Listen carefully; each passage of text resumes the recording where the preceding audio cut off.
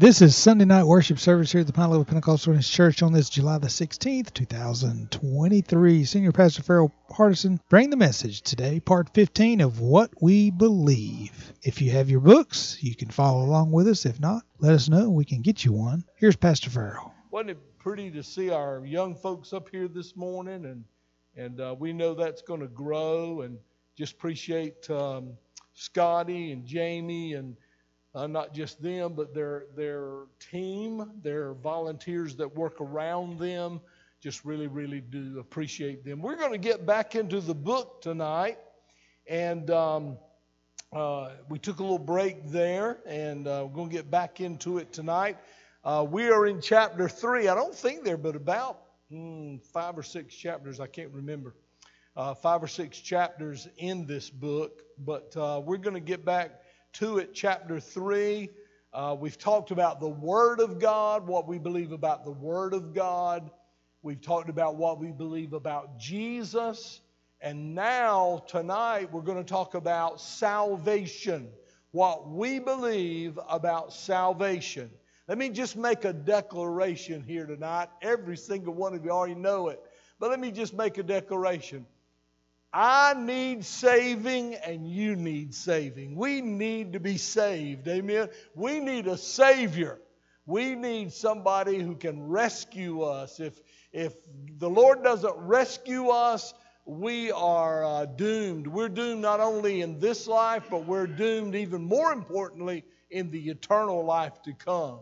So we need salvation.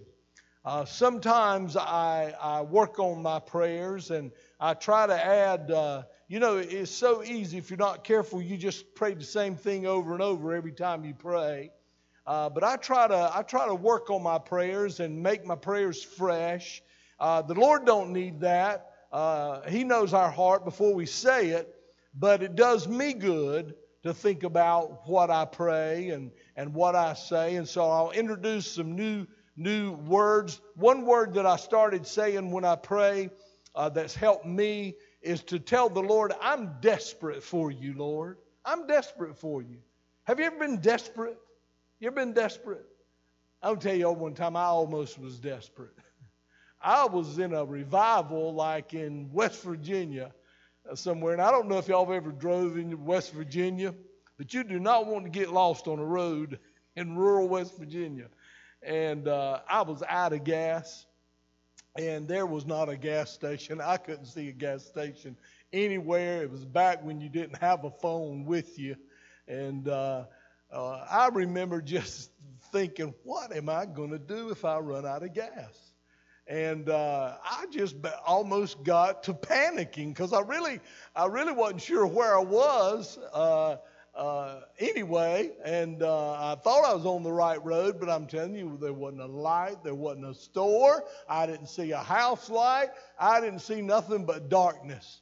And I just said, Lord, please don't let me get left on the side of the road out here. And thank the Lord, about the next curve, there's a big old gas station sitting over there on the right. And I know that's not a big deal. Y'all have been in situations like that too. But I'm talking about that feeling you don't have very often, but you have once in a while, almost a panicky feeling, that something horrible, something terrible is going to happen. You don't know what the answer is. We are desperate for the Lord, ladies and gentlemen. Listen, there's no other Savior but Jesus. He's the only Savior. When I talk about salvation, now in this world, I can get in need. I've heard of it. I've never done it myself, but I've heard of preachers locking their keys in their car. Have you ever heard of a preacher doing that? I've heard about that. And I think I hadn't been here but about 2 or 3 weeks, and I locked my keys in my car. And there was a lot of people here to help me, and I appreciate that. And it's just wonderful to have neighbors and family and people you love. But they can't save us eternally. They can't rescue us. There's only one. There's only one. And we're just going to talk about salvation. And tonight I'm just going to give some introductory thoughts about it. I love the way he begins his books, his chapters, rather. He begins his chapters talking about the topic in the Pentateuch, which is the first 5 books of the Bible. And then there's the poetry books, which are Psalms and Proverbs and Ecclesiastes and Song of Solomon. And I believe Job might even be one of the poetry books. I can't remember right now. And then there are the wisdom books, and that's probably really Proverbs and Song of Solomon and Ecclesiastes. Those are the wisdom books. I should have looked that up right before I did it tonight. And then there are the prophecy books, and those are the prophets of the Old Testament, called the prophecy books. And then there are the Gospels, Matthew, Mark, Luke, and John. There's the book of Acts, which is the coming of the Holy Spirit and the birth of the church. And then there are the epistles, which are the letters that Paul and the others wrote that follow the first 5 books of the New Testament, the epistles. I told you all that funny story about the fellow who said the epistles were the wives of the apostles. And that is not right. The epistles are letters. They're letters that were written by great scholars, men of God, great men of God. And then the Apocalypse, which is the book of Revelation, the end times. So let me just go through, and I don't know if you have your book with you, but just listen very, very carefully. As we talk, we're going to just pull a scripture from the book of Exodus as God speaks to the writer Moses about man's salvation in the Old Testament. The Pentateuch again, Pent meaning 5, first 5 books of the Bible. The Bible says in Exodus 14:13, and Moses said to the people, listen, fear not, stand firm and see the salvation of the Lord, which he will work for you today, for the Egyptians whom you see today shall never see, you shall never see again. And so that was talking to the people of God about the Red Sea. They were at the Red Sea, and he said, I remember in the movie, 10 Commandments, when he held that staff up, that shepherd's staff, and said, stand still and see what? The rescue, the salvation of the Lord. The poetry books, he pulled the scripture from Psalm 27:1 from the poetry books. Listen to this. This Psalm 27:1. The Lord is my light. No other light. There's no other light. The Lord is my light and my salvation. No other salvation come. There's no other source of salvation except the Lord. Whom shall I fear? In other words, if the Lord is with me, if the Lord is my hope, if the Lord is my light, if the Lord is my salvation, then whom shall I fear? The answer to that is no one. I fear no one. We talked about Gideon this morning, and old Gideon was having some trouble with his fear level. And I gave you an illustration just a moment ago about me and something that really panicked me. And we all deal with fear. And he says, why should I fear if the Lord is my light, if the Lord is my salvation? Still in Psalm 27:1, listen to this. The Lord is the stronghold of my life, the stronghold of my life. Of whom shall I be afraid? And that's a rhetorical question. We know that the answer to that is you don't have to be afraid of anybody if your hope, your confidence, your trust is in the Lord. And then in the wisdom books, yes, the book of Job, chapter 19, verses 25 and through 27. Look what he says here. For I know that my Redeemer lives, and at the last he shall stand upon the earth, and after my skin has been thus destroyed, yet in my flesh I shall see God. Here's the part I want you to get. Whom I shall see for myself, and my eyes shall behold, and not another. Scripture about God being our salvation. He's our salvation in every situation.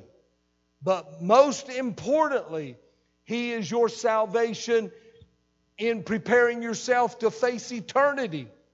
That's most important. If I have a financial issue, He is my help. If I have a physical issue, He is my help. If I have a relational issue with somebody, the Lord is my help. But the primary way God is my help is in saving my eternal soul from sin and allowing me to be born again. There's nothing more important than that. Nothing in your life more important than you being right with God, than me being right with God. And then in the prophetic books, he goes to Isaiah, in Isaiah chapter 45 and verse 22. He says, turn to me and be saved. Turn to me and be saved, all the ends of the earth. Turn to me and be saved, all the ends of the earth. For I am God and there is no other who can save you. No other.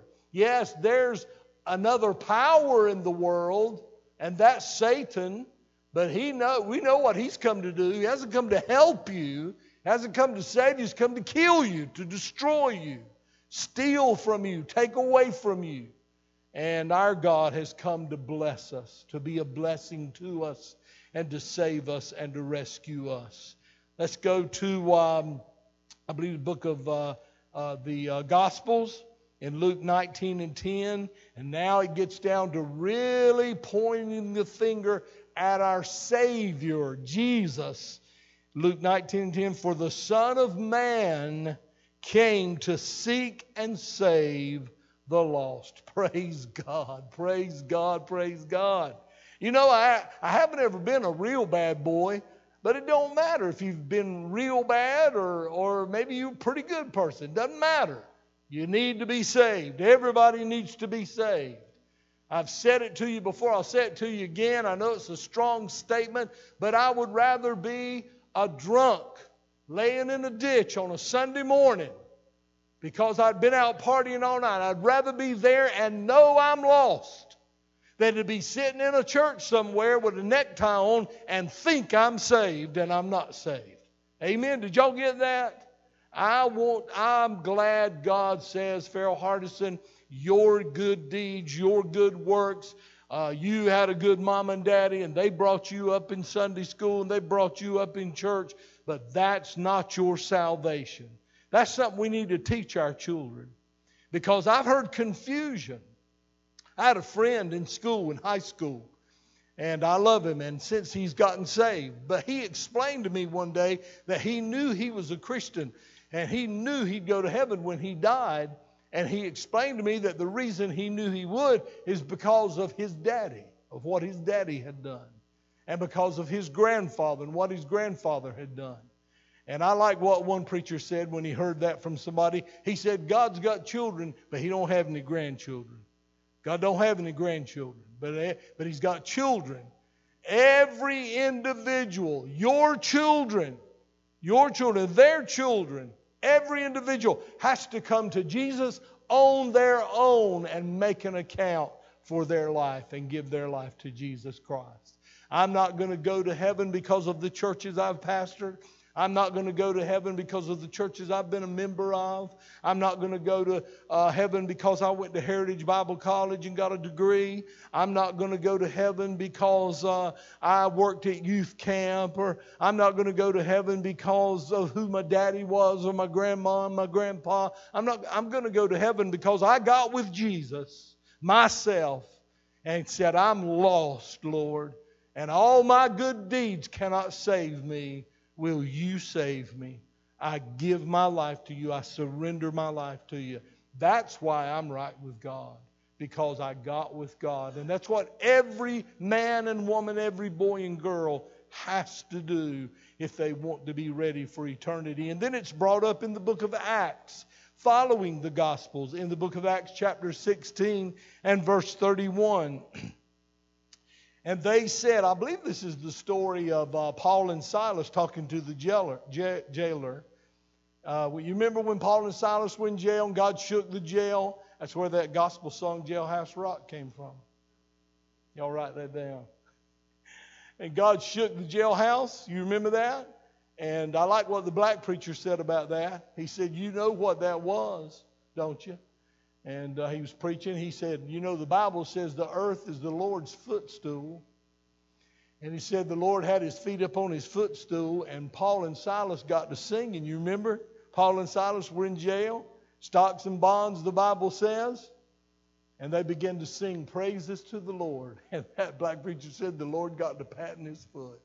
Said his big toe landed right on that prison and shook it. And Paul and Silas could have run. They could have said the doors are open, the chains have fallen away. Let's flee. Let's get out of here.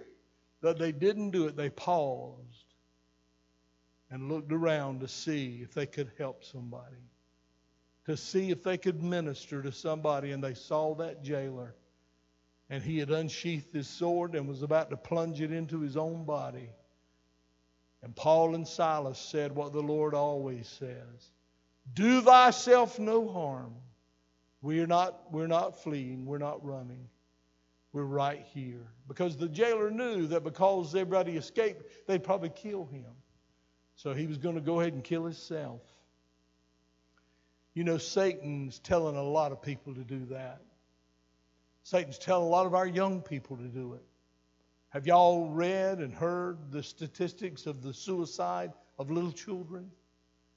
When I say little children, I'm talking 10, 11, 12 years old, taking their life because they feel hopeless. And the Bible says that Paul and Silas said, do thyself no harm. Listen, God, anytime you hear somebody talk about suicide, you tell them God says, do thyself no harm. That's a command from the Lord. Don't harm yourself. And the reason the Lord would say that is because he would say there's always hope. As long as I'm around, the Lord says, and I'll always be around, there's always hope. Do yourself no harm. And the Bible says that jailer came and fell down on his feet, fell down at their feet, and said, he asked a question, what must I do to be saved? And that's what we're talking about tonight, salvation. What can I do to be saved? And this is Paul and Silas. Right here in Acts 16:31. And they said to him, believe on the Lord Jesus Christ. Because there's only one way. Amen. Believe on the Lord Jesus Christ and you will be saved. And sir, your salvation will have an impact on your family. And they too will be saved. And you know the story. That jailer got saved, took Paul and Silas back to his house. They led that whole family to the Lord, got them baptized. Looks like in the scripture, I'd have to go back and refresh myself, but I believe it all happened in the same day. We ought to have a big old pond out here. When somebody gets saved, just run out right then and put them under. Amen. We got a baptism coming up here before too long. So you keep your eyes and ears open. We want to have a lot of people get baptized that day. It's coming up we're looking at September. So be in prayer about that. And then in the epistles, the letters, you know, Paul wrote a letter, Peter, John wrote letters in the Bible. And this one is Hebrews 7:25. And in reality, the book of Hebrews, it don't say who the author of Hebrews is, but I told you all the other Sunday, I believe it's Paul. It looks like Paul. Most Bible scholars think the way the book's laid out and some of the phrases in the book show that it probably is Paul who wrote it.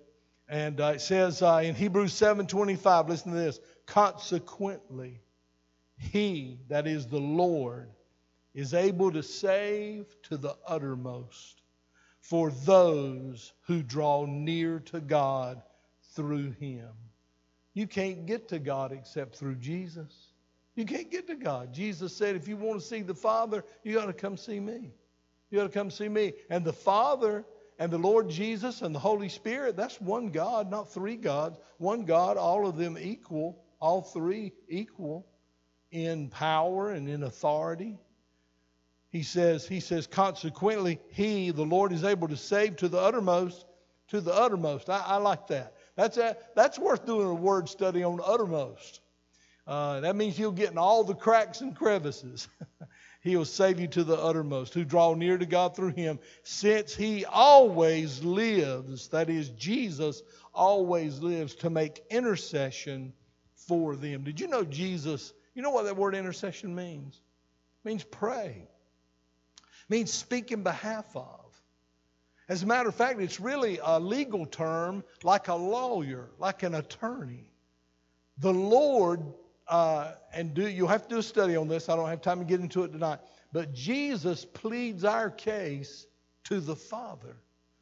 He's our intercede. He is our intercession. He intercedes for us.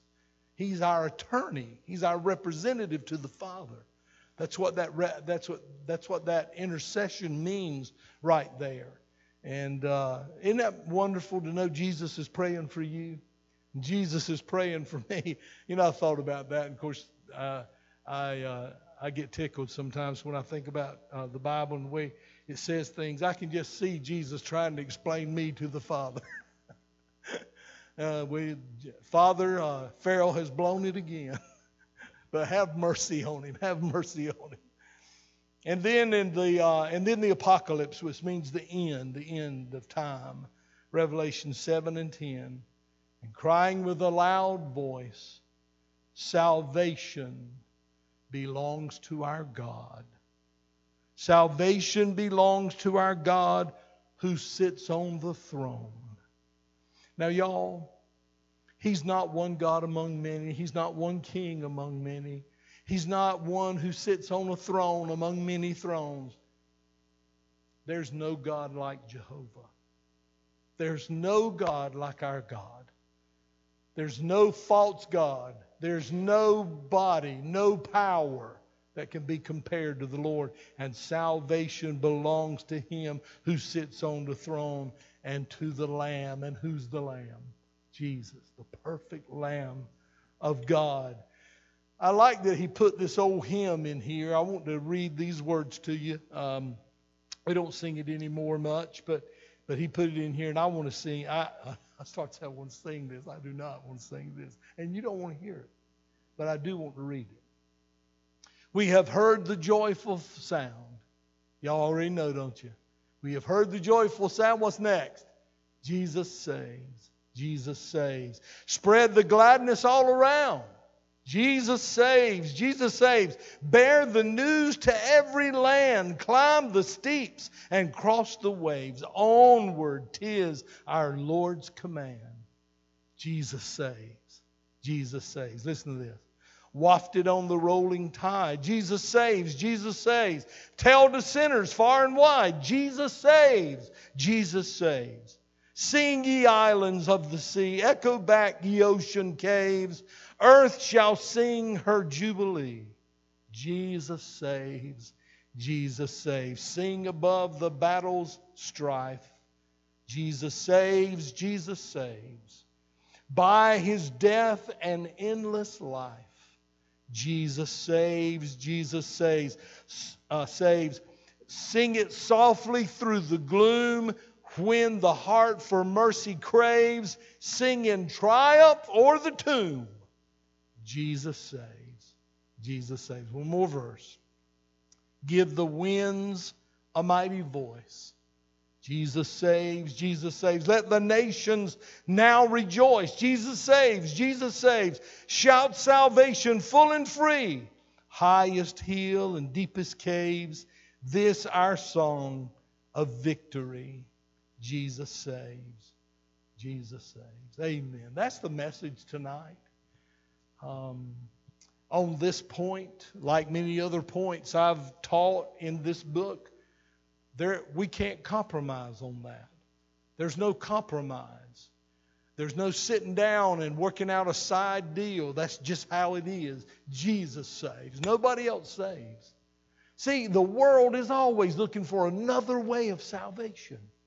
Matter of fact, I'm going to tell y'all something, and it may discourage you, and you may already know it anyway, but there's a lot of churches with a steeple that reaches high into the sky, and their coffers are full of money because the money people go to those churches.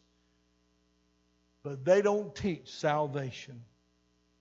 They don't teach you must be born again. They don't teach it. I'm telling you, boys and girls, ladies and gentlemen, around the world today, There are countless numbers of people that have been deceived into believing that because of something they've personally done, they're going to go into heaven. No, sir. You'll only go to heaven because you cried out, only Jesus saves. And Jesus, I want you to save me. Save my lost soul. If you've done that, you're saved. And you're ready to meet the Lord. And we'll go into more depth in that. But I don't want to make it much more complicated than that. I think sometimes I read things that some preachers write, and I think, man, that's pretty complicated. Talking about what you need to do to be saved. And I tell you something, I think a little child could be sitting in Rangers or Sunday school or kids' church or vacation Bible school, and they have an understanding Jesus died on the cross for me and rose from the dead to give me life. I believe a little child with that understanding can be saved. I believe it. I believe it. 7 years old, I went to the altar at Beulahville, North Carolina, and I knelt in that altar. And I said, Jesus, I know you died for me. And Jesus, I know you rose from the dead. And I was just crying. And I said, Lord, I want you to save me. I want to be saved. And the Lord saved me. And I didn't have any deep theological understanding of things. I just knew I was lost. And I knew the only one could save me was Jesus. And He saved me. And I'm not saying all children, a lot of children don't have that understanding yet. A lot of children haven't even been in church enough to have that understanding. Matter of fact, I think there may be even some teenagers who know so little about the Word of God and the Bible and who the Lord is. I don't even think they'd be held accountable. Now, God will have to decide all that. But if you are ignorant, if you don't know, then you're not going to be held accountable. But I believe you can have accountability if you've had the right teaching. I believe you can have it at a very tender age. I believe you can have it at a very young age. And if a person gets serious and says they want a right relationship with God through Jesus Christ, He will save them. And I don't know, I haven't really studied far ahead enough to know, but there's probably some discussion in this book about eternal security, and there's probably some discussion we'll get into about predestination. And there's some very, very brilliant preachers that I have a lot of confidence in, but I don't agree with them on some things. I wouldn't want to debate them. I'm sure they're way smarter than I am. But I believe anybody can be saved. I believe anybody can be saved. I don't believe it's been appointed to some to be saved and some it hasn't. I believe anybody can be saved. Whosoever wills, what my Bible says. And I know they have an explanation for that, and they say that still don't mean whosoever will. It mean, and they pull in some other scriptures and all that, but I just believe anybody can be saved. If they get to a point in their life where they know they need salvation and they believe on the Lord Jesus Christ, His death on the cross, His resurrection from the grave, I believe they can be saved, absolutely. I believe that jailer was like that. I don't know if the jailer knew anything at all about the Lord except maybe what Paul and Silas had taught while they were in the jail. But he knew enough. He said, what must I do to be what? Saved. What must I do to be saved? So he knew he needed to be saved. Really, that's about all you need to know, is that you're lost and you need to be saved. I think if you know you're lost and need to be saved, I believe at that time there's going to be some light that shines from the Lord on you to give you some understanding of how you can be saved. I really do. And that's a deep hole we could go down, but I don't believe it's once appointed some will be saved and some won't. I believe anybody can be saved. Another thing I don't believe is that once you get saved, you're automatically always saved. I believe that a person can get saved, and I believe they can make a decision along the way that they don't want to serve the Lord anymore. And they don't want to be a Christian anymore. I will tell you this, I think it's a lot harder to backslide than we think it is. I don't know about y'all, but me growing up in church, I thought I backslid about every day the way they taught back then when I was in church as a little boy. But I think you can come to a place, to get saved, you had to make a decision, didn't you? Here's how I look at it. I think to go back and be unsaved and need to be saved again, I think you have to decide, I don't want the Lord anymore. I don't want Him anymore. I don't want Him in my life. I don't want the church in my life. I don't want the Bible in my life. I want to live my life like I want to. I think a man can come to that place where he makes that decision. I think when he makes that decision, I think he needs to be saved again. I really do. And I will tell you that a lot in the evangelical world don't agree with me. There's a lot. As a matter of fact, Southern Baptist churches believe predestination. And they believe once saved, always saved. And I love Southern Baptist folks, and I have good fellowship with the preachers, and I believe they're saved, but I don't agree with them on that point. It's like they wouldn't agree with me on tongues. So where the evangelicals don't agree with us on tongues and the gifts of the Spirit, we wouldn't agree with them on once saved, always saved, and predestination. We would say, I love you, brother, and I believe we'll be in heaven together, but I don't agree with you on that point. And you have to make that decision that you're going to agree to disagree and move on and encourage one another. Amen? Amen. So he talks about that in the introduction. He talks about the word salvation under the heading introduction. If you look down there and look in the second paragraph, salvation. He talks about it being an all-inclusive word, encompasses multiple theological terms. But then he gives a good definition describing. Do you see where I'm at in the book? If you got your book, middle of page 103, he says, describing the restoration of an individual's soul to a right relationship with God. That's what salvation is. The restoration. You say, well, why do I need to be restored? I wasn't saved. We were in the Garden of Eden created saved.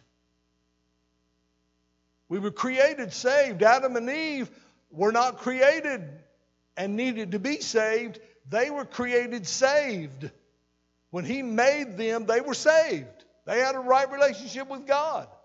They were right with God. They loved God. God loved them. And then they were tempted. Eve was tempted. Adam fell in with that temptation as well and participated in it.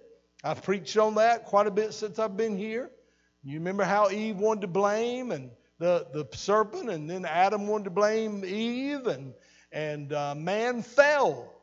And when man fell, you fell, and I fell, because we're men and women, we're humans. We fell. I was born not like Adam and Eve, saved. I was born unsaved. I was born needing a Savior. Adam and Eve did not need a Savior. They were saved. But they sinned, and the Bible says their sin passed down upon all men. And now when a new life comes into the world, every new life, no matter the color of their skin, their nationality, their ethnicity, it don't matter. Every person born into this world is born lost and needs to be saved. And that's what we're talking about here tonight. If you look again, let's just read that again. Salvation is the restoration of an individual's soul to a right relationship with God. That's what it is. That's what we're talking about.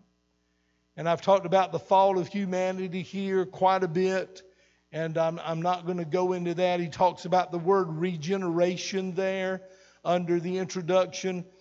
Regeneration is only one biblical term among many to describe the New Testament salvation.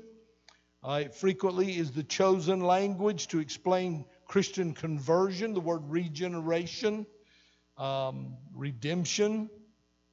He says classical Pentecostals, that's what we are.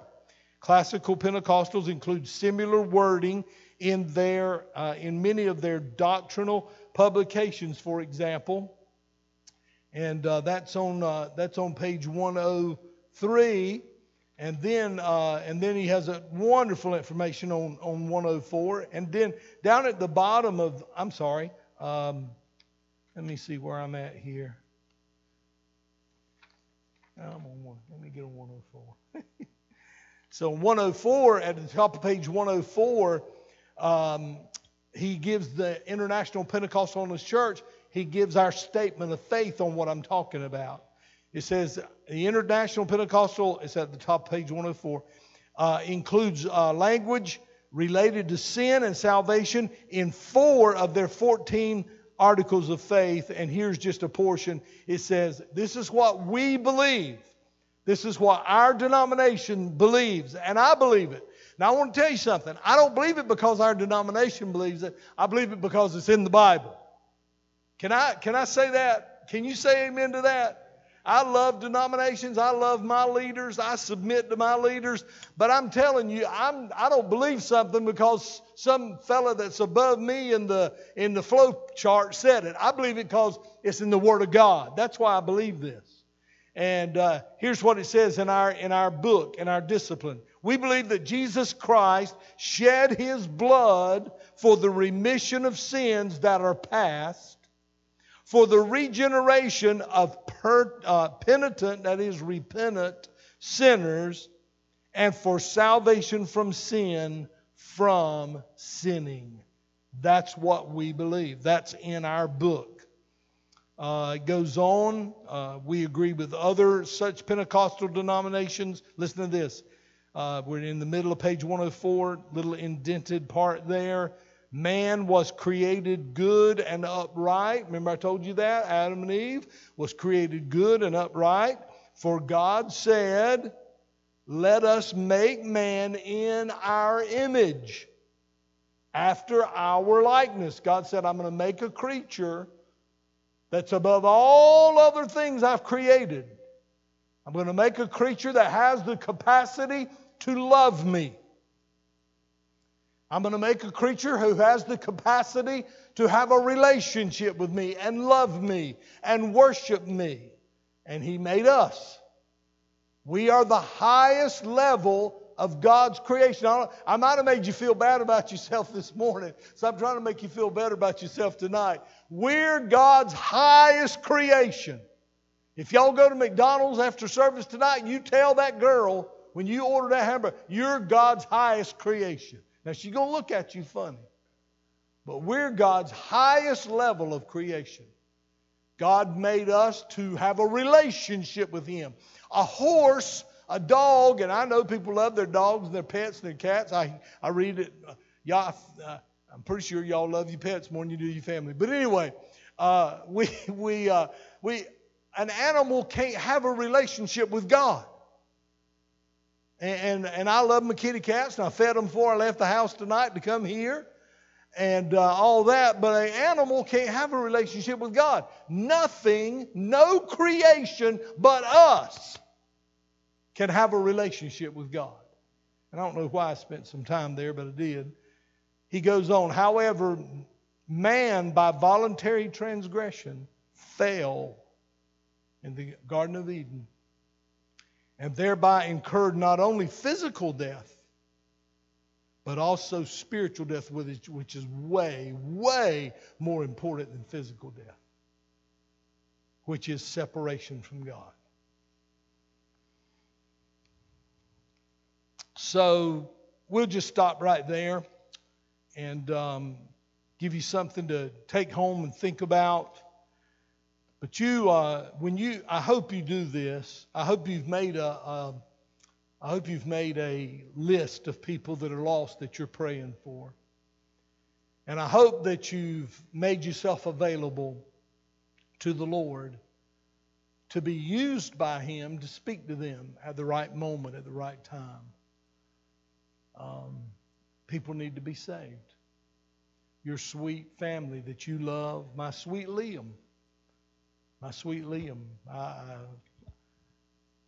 love him with a different kind of love than I love anybody else in the world. Now, before Millie listens to this and gets upset, I love her with a different kind of love than I do anybody else in the world too, honey. But I've never felt what I felt since we had Liam. I've never felt that. I had love for my boys. I'm not saying this love I have for Liam is higher than the love I have for my boys. It's different. It's different. But Liam, sweet as he is, if he's not saved when he dies, when he reaches that accountability where God holds him accountable, if he's not saved when he dies, he won't go to heaven. Don't matter who his papa was. Don't matter who his grandma was. He's got to be saved. And he's going to hear it from his papa now. I've already questioned him. Boy, you ain't acting like you're saved. Are you saved? You know. His mom and daddy get tickled at me. But he's got to be saved. Make a list. I'm asking you to do something for me. Make a list. Make a list. Get your little book. I've got a little prayer book. I've got prayers I'm asking for. I've got people I'm praying for. I've got people that are lost that I want to see saved. Get your little book. Make you a list. Put your hand on it. You don't have to go through it every time you pray. Just hold it. Lift it up. Pray for salvation. Pray for the salvation of lost people. What did Jesus say to Nicodemus? You must. You must. Nicodemus, there's no other way. You must be born again. If your mom and daddy aren't saved, they must be saved. They must be born again. That convicts my heart to talk like that. That brings conviction on me to talk like that because I've got family that aren't saved. And I know for a fact, well, no, I don't know for a fact. Well, I kind of know because I've tried before, saying I know what the reaction was. But I know I would probably get rejected. I probably would get rejected. You got to be careful how you do it. You got to be careful when you do it. You got to be careful what setting it is. You don't want to embarrass anybody. You don't want to make anybody think you're better than them, but you got to tell them. You got to tell them. Put your arm around them, love them, let them see you weep, and just say, I want you to know I'm praying for you to be saved. And if they scoff at you or as the case was with me, they say cuss words at you. Claim you think you're better than everybody else. No, I don't. I tell you why I know you need to be saved, because I know I need to be saved. I'm not telling you need to be saved because I'm better than you. I'm telling you need to be saved because I knew I needed to be saved. And I know you do. Anyway, salvation. Salvation, so important. We might go a little bit deeper in this. I'm not sure we will. I might go on to sanctification in the next class because we really, I was looking through these notes. I really have talked to you all more about this topic since I've been your pastor than just about any other thing I've preached on. And I think that's appropriate, that I talk about people needing salvation more than any other thing I would talk about. So we might move on to our belief in sanctification, baptism of the Holy Spirit, and then I've also talked very detailed at this church on the end times, but we'll go through some things there as well. And then we'll be done with this book and we'll move on to some other things. But these things are important. These things are important. We need to know what we believe and what we stand for. And we need to know why we believe it. Amen? So I'm counting on y'all. You can tell the way I'm teaching this, the way I'm preaching it. You know I'm counting on y'all to do some scripture work yourself and do some reading yourself. And I know it gets deep. I know he wades in some deep water. But look up some of those scriptures. They'll bless you. They'll help you. You know the Word of God will help you. Amen.